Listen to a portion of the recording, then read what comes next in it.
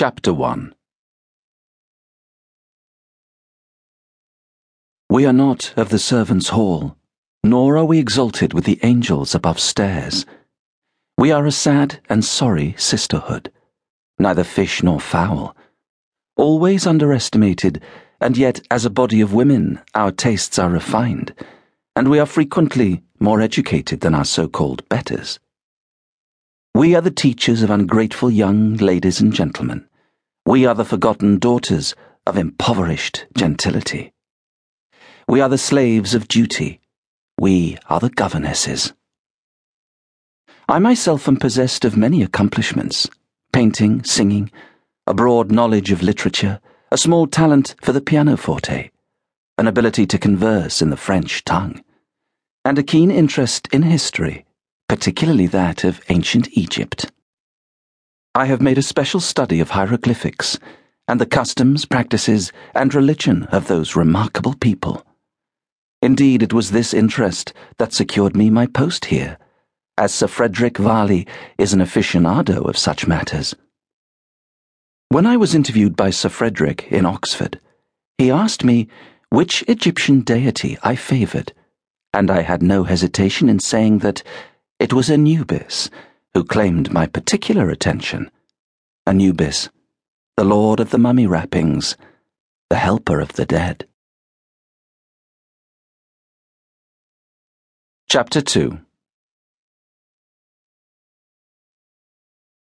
Half an hour to midnight, and Claire should have been home 15 minutes ago. As she hurried down the lane, the high hedgerows looked naked and dead in the silvery darkness. The wind was gusting harder now, and the cold seeped through her thin coat like icy fingers touching her flesh. She broke into a run, grateful that at least she'd had the foresight to put on her flat boots. In high heels this walk would have been impossible, and maybe she'd always suspected that Jen was going to let her down. Jen's promise that she'd be there to provide a lift home from the Angler's Arms had seemed half-hearted, but Claire had convinced herself, and her mother, that all would be fine. Besides, there'd always been the option of calling a minicab if the plan fell apart, until she had looked in her purse at 5 to 11 and realized that the last of her money had gone on a fourth Bacardi and Coke. The other girls lived in the opposite direction, and had already arranged their own transport, so there'd been no room in their minicab. As they'd left, Vicky had given her a pitying look, and told her that she'd be fine walking home.